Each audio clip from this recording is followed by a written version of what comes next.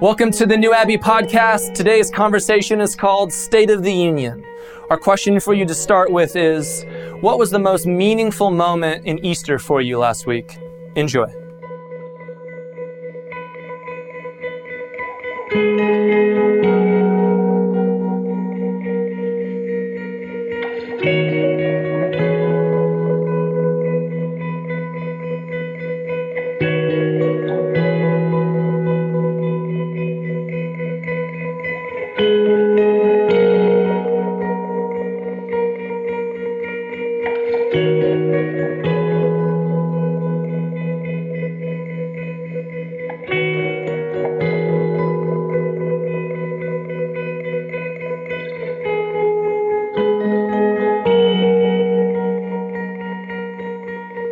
So we're post-Easter, and we're still in the Gospel of Luke, and we may be here, I don't know, a couple more years. We'll get where we're going to get when we get there, kind of that way.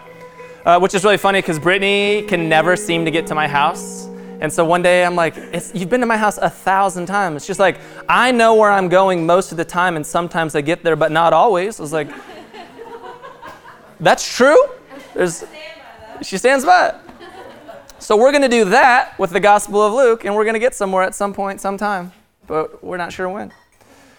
If you were to look at the beginning part of Jesus' ministry in the Gospel of Luke, I would call that like the inaugural address. That the inaugural address for Jesus about good news is simply this reality that every single human being is a son or daughter of the divine, and that the divine speaks over you. You are my beloved, and with you I am well pleased. And I apologize on the behalf of all pastors, priests, preachers, whoever it may have been, probably men, who have told you anything else, who have told you anything less, maybe as the story that Brian shared. That somehow you are less than, you are not enough, you need to do more of these things, that the love and the grace of God is somehow earned by what you can or cannot do, or maybe how you were born or how you weren't born. And that is not true. And thus, Jesus' inaugural address, before he even gets started, is that reality of good news. And then Jesus lives that out a little bit in the Gospel of Luke, right? He calls some disciples into this life with him. I try not to use the word ministry so much because then we somehow subdivide what Jesus is doing into this like other thing. Instead of what the Gospels are trying to show us is how everybody can do the human journey. Now that sounds a little bit better. And so Jesus invites us into this human journey, invites other people along with it, gives this inaugural address that everybody is loved and pleasing to God. And then as Jesus' ministry moves forward, particularly in the Gospel of Luke, there's this kind of call to action. But Jesus doesn't do a call to action like, here's the list of things, now go do it on your own. Jesus' call to action, how Luke puts it, is this road to maturity. There's literally a road that you'll see in the Gospel of Luke. He'll just keep saying like, and Jesus got on the road, and then Jesus got on the road, and then Jesus got on the road to Jerusalem. We'll keep pointing that out because there's this process and this movement that the Gospel of Luke is taking us on that says, we don't have all of life figured out. Isn't that amazing? Right? No one gave you a playbook for your life. No one gave you a playbook for the relationships that you have. No one told you how to raise your kids. You figure that stuff out in real time. And the Gospel of Luke is aware of that and invites you into that process of maturation and transformation. So if we had the inaugural address that we were spending time in for the first 4 months of the year, now we are to the Sermon on the Plain. And we'll talk a little bit about how that's different than the Sermon on the Mount. And we are to Jesus' State of the Union address. So if we're going to talk about that, here's the other things we're going to talk about. We're going to talk about State of the Union. Then we're going to ask some questions like who's who, how we see, how not to see, how to see others, and then how to see ourselves. Because what's interesting about Jesus is not trying to tell you what to think. Jesus is trying to show you a new way of how to think. And most of us grew up in churches where we had Bible answer men and Bible answer women who were telling us what to think.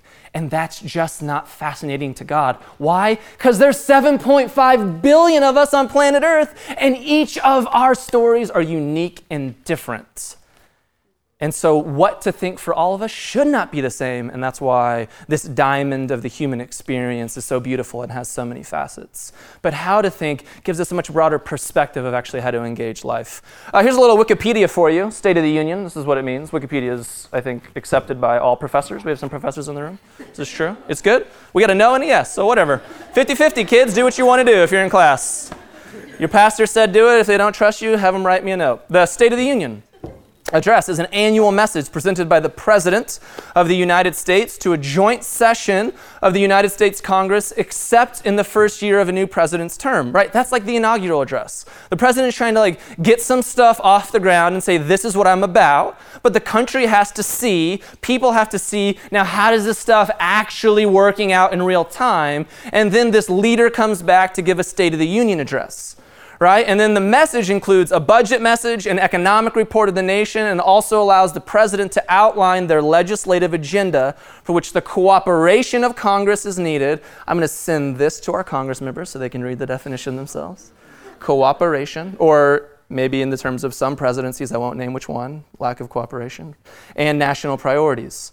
What I love about this is we're not talking about the United States of America here. We're talking about what all leaders do. All good leaders show you first. They live it out, they live this thing, they breathe this thing, and then they invite you into it and they ask for cooperation.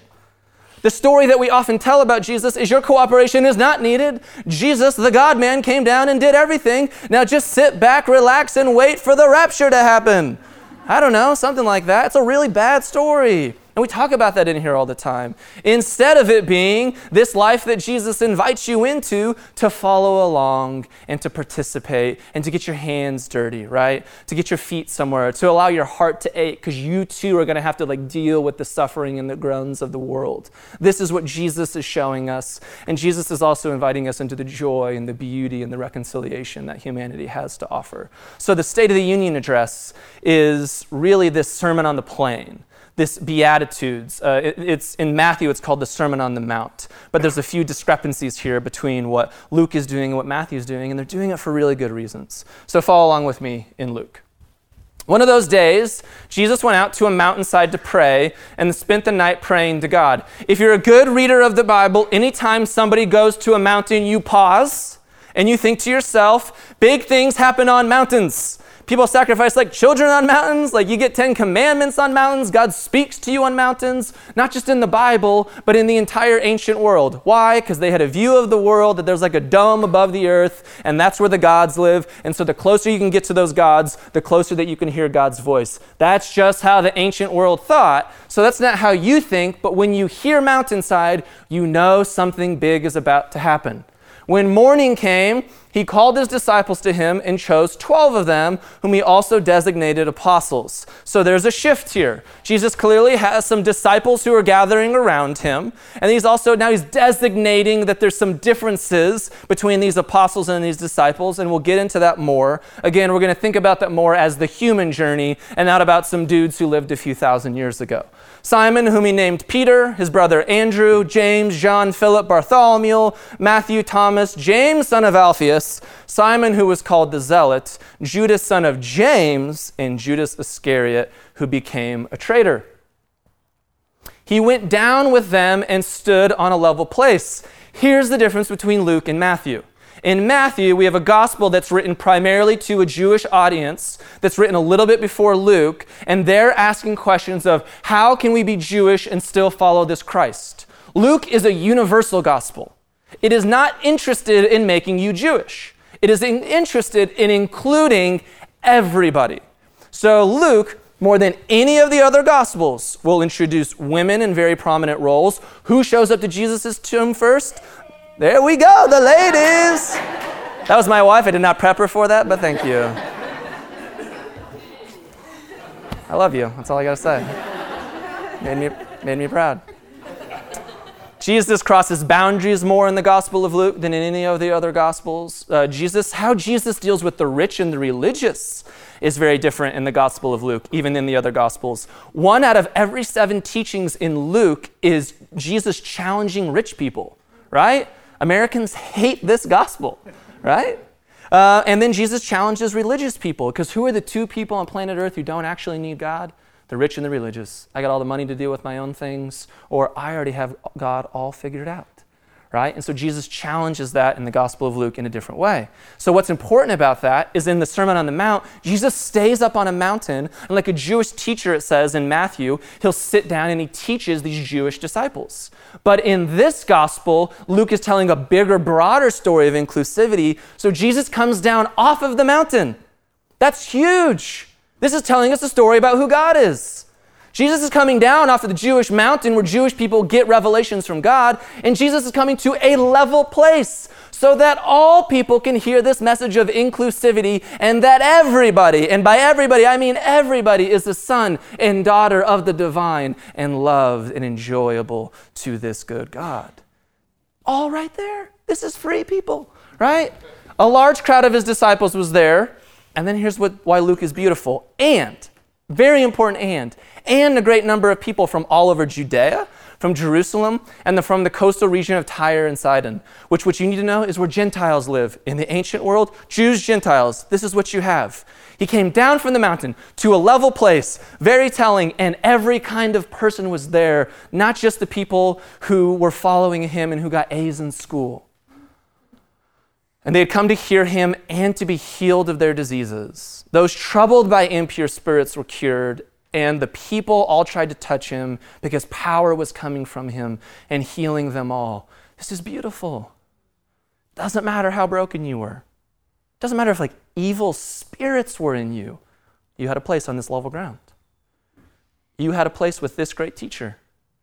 That the divine comes to you. The divine never asks you to come to the divine. That's a different gospel. Looking at his disciples, he said, "Blessed are you who are poor." Was this in Donald Trump's inaugural speech? I felt like these were, no? I was too soon, too fast. Too many Trump fans in the audience. That's apparently why you didn't laugh. I look out at you. I know who you are. "For yours is the kingdom of God. Blessed are you who hunger now, for you will be satisfied. Blessed are you who weep now, for you will laugh. Blessed are you when people hate you, when they exclude you and insult you and reject your name as evil because of the Son of Man." God, that's so powerful. And it's shocking. And it's traumatic. And Jesus does that for a reason.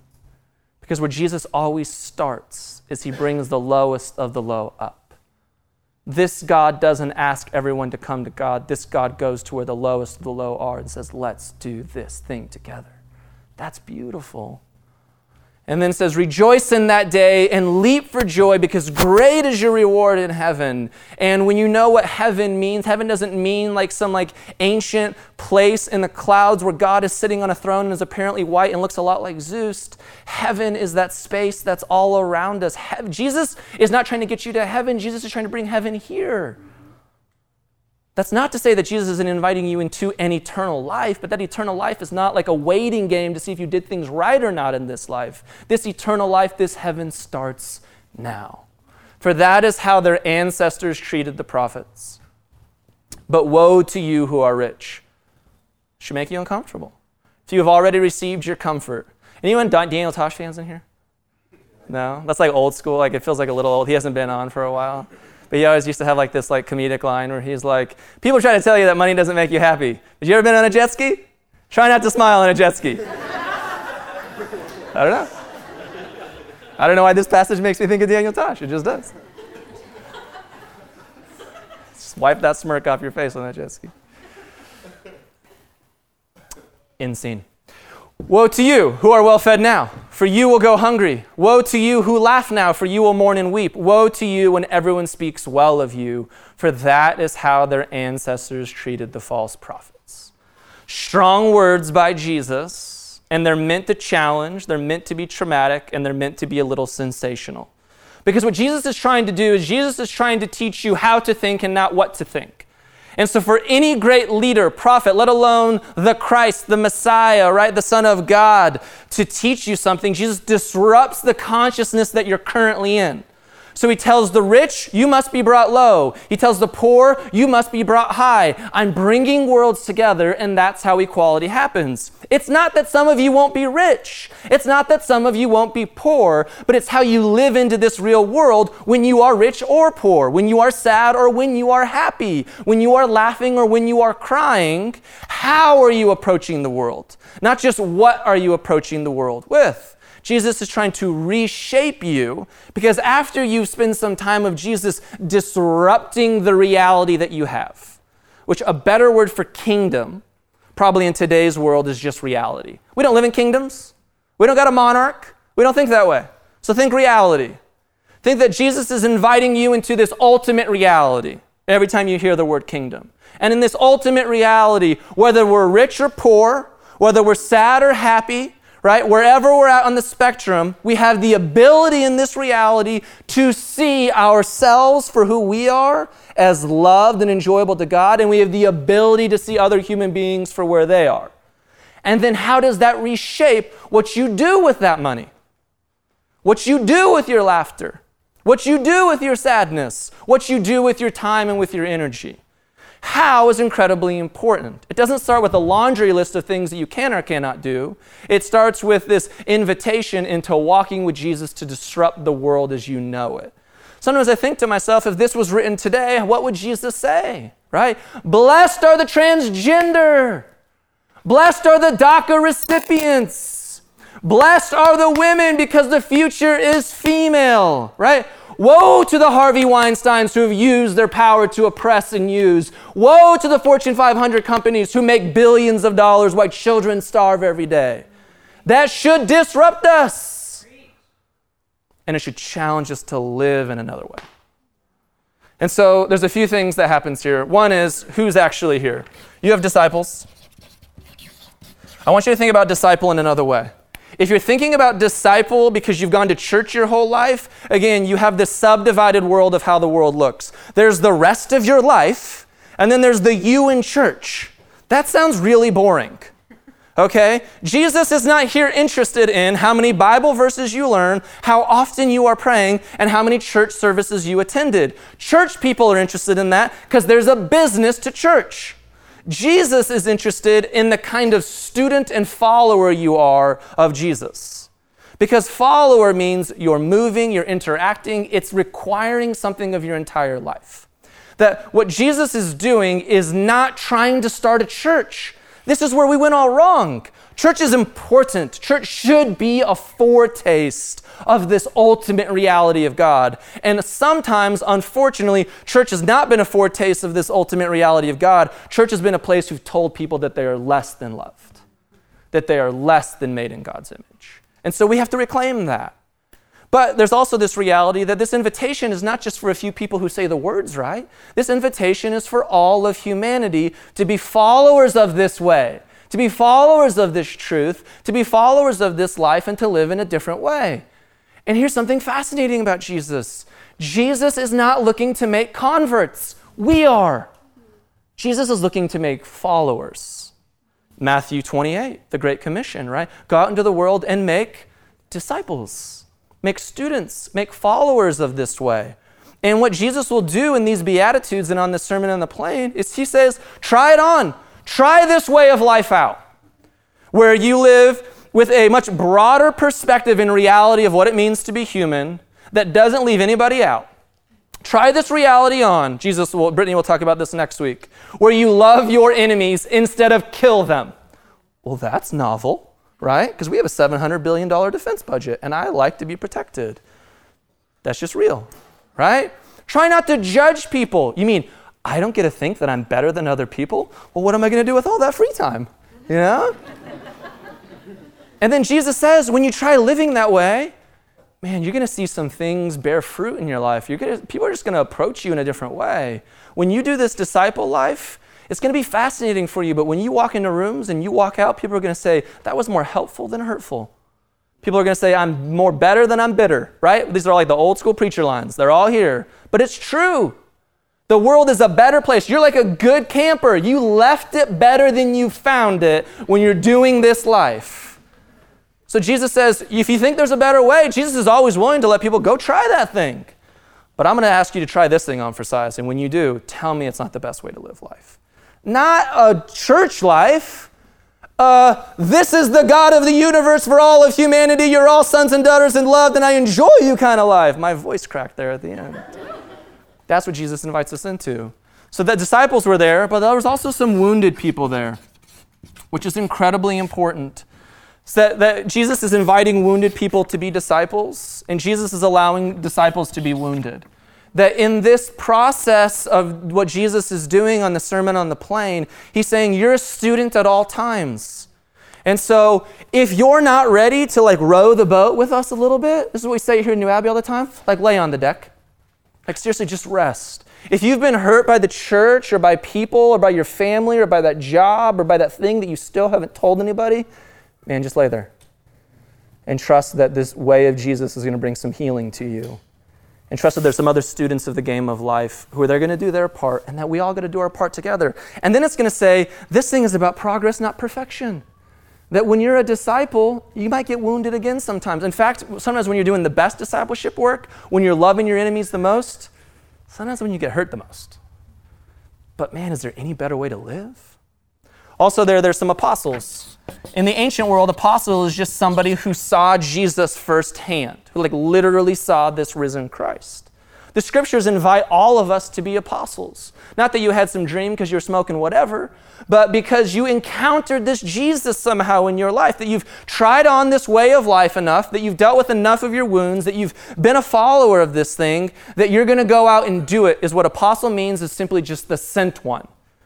And how important is that there's a little bit of a process to this? It's also a reminder that there's a path for us as disciples to share our sufferings with the world, and we got to go out there and do that, right? 12-step groups are phenomenal at this. The 12th step of every 12-step group is, now that you've had a spiritual awakening, now that you've had healing, you go find the person who's still suffering. That's the beautiful world. Brian Terada is an apostle. He is a sent one out there telling people of his wounds one day when he couldn't even have imagined a life, when he could tell anyone in the world that he was gay. He went and tried this thing on, and even the people that hurt them, he loved them and didn't judge them. He didn't do the thing to them that they did to him. That's what we call the cross. When the whole world kills you, the violence stops there. That's this discipleship thing. And now he's got the biggest voice to probably evangelical gay Christians who have every right to never step foot in a church again. But there's a Brian out there who says, man, but I got this whole community of people who loves me. And I'm not alone, and you don't have to be alone either. Right? And this game of learning is just ongoing forever and ever and ever. Wherever you find yourself in this journey, that's who was there. And so Jesus wants to change for you wherever you find yourself in this. How are you seeing the world? Hopefully you're not subdividing it, so let's take that away. That's the most uninteresting way to see Jesus and to see life, which is where we have our church life and everything else. Because most people, if you're not like that oldest child, you do everything right and play by the rule book, you're going to leave the church. You're going to leave this way of life. And by the way, let me say this, let me make this very clear. This way of life is found for a lot of people outside the church. Who would have thought? That's just fine. That's a great thing. There's somebody riding like a horse somewhere right now who's like, I'm experiencing God. Yeah, that's great. Keep doing that. But I believe that there's something really important about remembering together and living together and trying on this Jesus way of things together. Some of you, there's just a distrust maybe that you have. There's a deficit that you start at when you come to the Jesus story. And I would say to you this, try it on. And I mean try it on because no matter who you are as a human being, if the Jesus narrative isn't that meta-narrative that is showing you how to think, how to live, how to be human, something else is. And there's a lot of other good things in the world. I'm just saying, does this path potentially offer transformation for you, particularly when this path includes all these other paths, right? We used to live in a world where you don't need psychology because you just have the Spirit, my brother, right? And then we were like, no, that's dumb, right? Right? No, that's just dumb. Or people are like, meditation, that's what the Buddhists do. No, you idiot. Christians have been doing that for thousands of years. Maybe not in Western evangelical Christianity, but in Eastern Christianity, that's a thing, right? So I was having a coffee with someone this week, and they were talking about deconstruction, and he said to me, are you ever worried that you deconstruct too far? And I said, not yet, and here's why. Because every time I get to a new place of deconstruction or to a new level of inclusivity, and I look in the tradition of the church, I find someone who's already been there before me, right? I'm like, meditation? Oh, you mean they've been doing it? The Coptic Christians have been doing this for thousands of years, right? Or I'll get to some area of this universalist Christ. I'm like, the Celtics have been doing that since the 5th century. That no matter where I've gone in this Christianity thing, I've yet to run into any walls, right? And I'm still in Christian tradition. Psychology, pick your discipline. That's been my experience. I'm not going to force that upon you. I'm just saying, try it on for size. If you're going to try it on, you're going to have to let go of some of your earlier precursors of what it means to be a disciple in church. And you're going to have to move towards a transformative stance of being this follower of Jesus as being the healthiest human being that you can possibly be. That's a very different way of looking at the world. And so we got to let some things go. We got to see this in others. I think how we see it in others is by allowing a diversity of people around us, allowing for wounded people to be in your life, allowing for people who are further than you in life to show you a path. That again, the myth of American life is that you have to be independent or codependent. You're either going to figure this thing out all on your own because you're somehow so spectacular, right? Or you desperately need someone else, and the church propagates that a lot. There's usually a pastor up there telling you that the only way that you really understand God is through their perspective. Walk out of that building when you hear that. I don't care who that is. I don't care if that's your therapist. Walk out of that building. They're there to walk with you. Their experience is not your experience. And that's incredibly important. Their truth is not fully your truth. You can live interdependently in these things, but not exclusively with these things. And so we need a diverse population and a diverse set of stories around us. If there's anyone that you don't like in the world, try to go start having dinner with those people. That's the way of this Jesus. If you can't handle Republicans from Alabama, that's the one I always pick because it's just the most extreme thing in my mind from California, right? I got to find a way to be in dialogue with people. If you've been hurt by those people, you might need some different boundaries than I do, right? But that's how we do this discipleship thing in life. That's how we follow better, is when we have a diversity and plurality of voices in our life that give us a broader perspective of what God could be doing. Because my story is not the ultimate story of the entire universe for 13.8 billion years. Now, if I can do that, then how do I see myself in a different way? I see myself in a different way because there's these great tools on planet Earth now, right? To help me see myself better. People who don't use any Jesus language. I don't care. I know it when I see it, where I feel like, oh, this is the fullness of life. This is eternal life right here. I experienced that in my psychologist's office. I experienced that with a group of Caltech professor that I hang out with at Jones Coffee all the time, who talks to me about optical lasers and things that I don't have words big enough to understand. Right? I experienced that by having coffees and beers with so many of you every week. I experienced that by exploring the Enneagram. Any Enneagram fans out there? Right? I mean, if you don't know what the Enneagram is, this is good news for your life, people, to do with your Sunday afternoon. So the Enneagram, much like this, is very three-dimensional, and this is what I'm going to close with. The Enneagram is trying to say, at a baseline level, who are you? How do you approach life? And it gives numbers 1 through 9. About kind of who you might represent as a human being. It also talks about kind of when you're in an unhealthy state, how do you act? And when you're at your very best, what's going on in you and where do you move towards? So it's a little bit more complex than Myers-Briggs or StrengthsFinder or some of those things. I'm a 3 on the Enneagram, which means I'm an achiever, which means I like to be the best, which means I love the spotlight and I love a room of people to applause for me. Stop, please, no. No, not more. I don't want this, right? When I'm at my unhealthy self, I'm a massive narcissist. Some of you who know me are like, amen, you are. You're the worst. Because when I'm at my best, I'm empowering people. And so those are the flip side of the coin. When I'm at my best, this student of Jesus, the student of life is pouring out of me, and I want you to be your best. I want to create structures and organizations and communities and churches and businesses and whatever to make sure that you are thriving at the highest octane that you can possibly thrive on. I wake up in the morning, I'm like, I get to do this. When I'm at my worst and I'm a narcissist, I'm like, they don't appreciate me enough. I did not get a thank you card this week. What is going on here, right? This is This is real. I'm saying to you real things that happen in my life. I feel slighted. I feel wounded. I feel hurt because the very people that I'm trying to empower are the very people that I become hurt by. And so there's these amazing tools on planet Earth right now for you to be the best student of you. Would you utilize them? And so I want to close with this question. How do you see yourself as, and today, do you see yourself as in need of healing? Do you see yourself right now as like a disciple follower? Like you're kind of like, this is like baseline average me, like things are going pretty good? Or do you see yourself as like a sent one right now? Enjoy.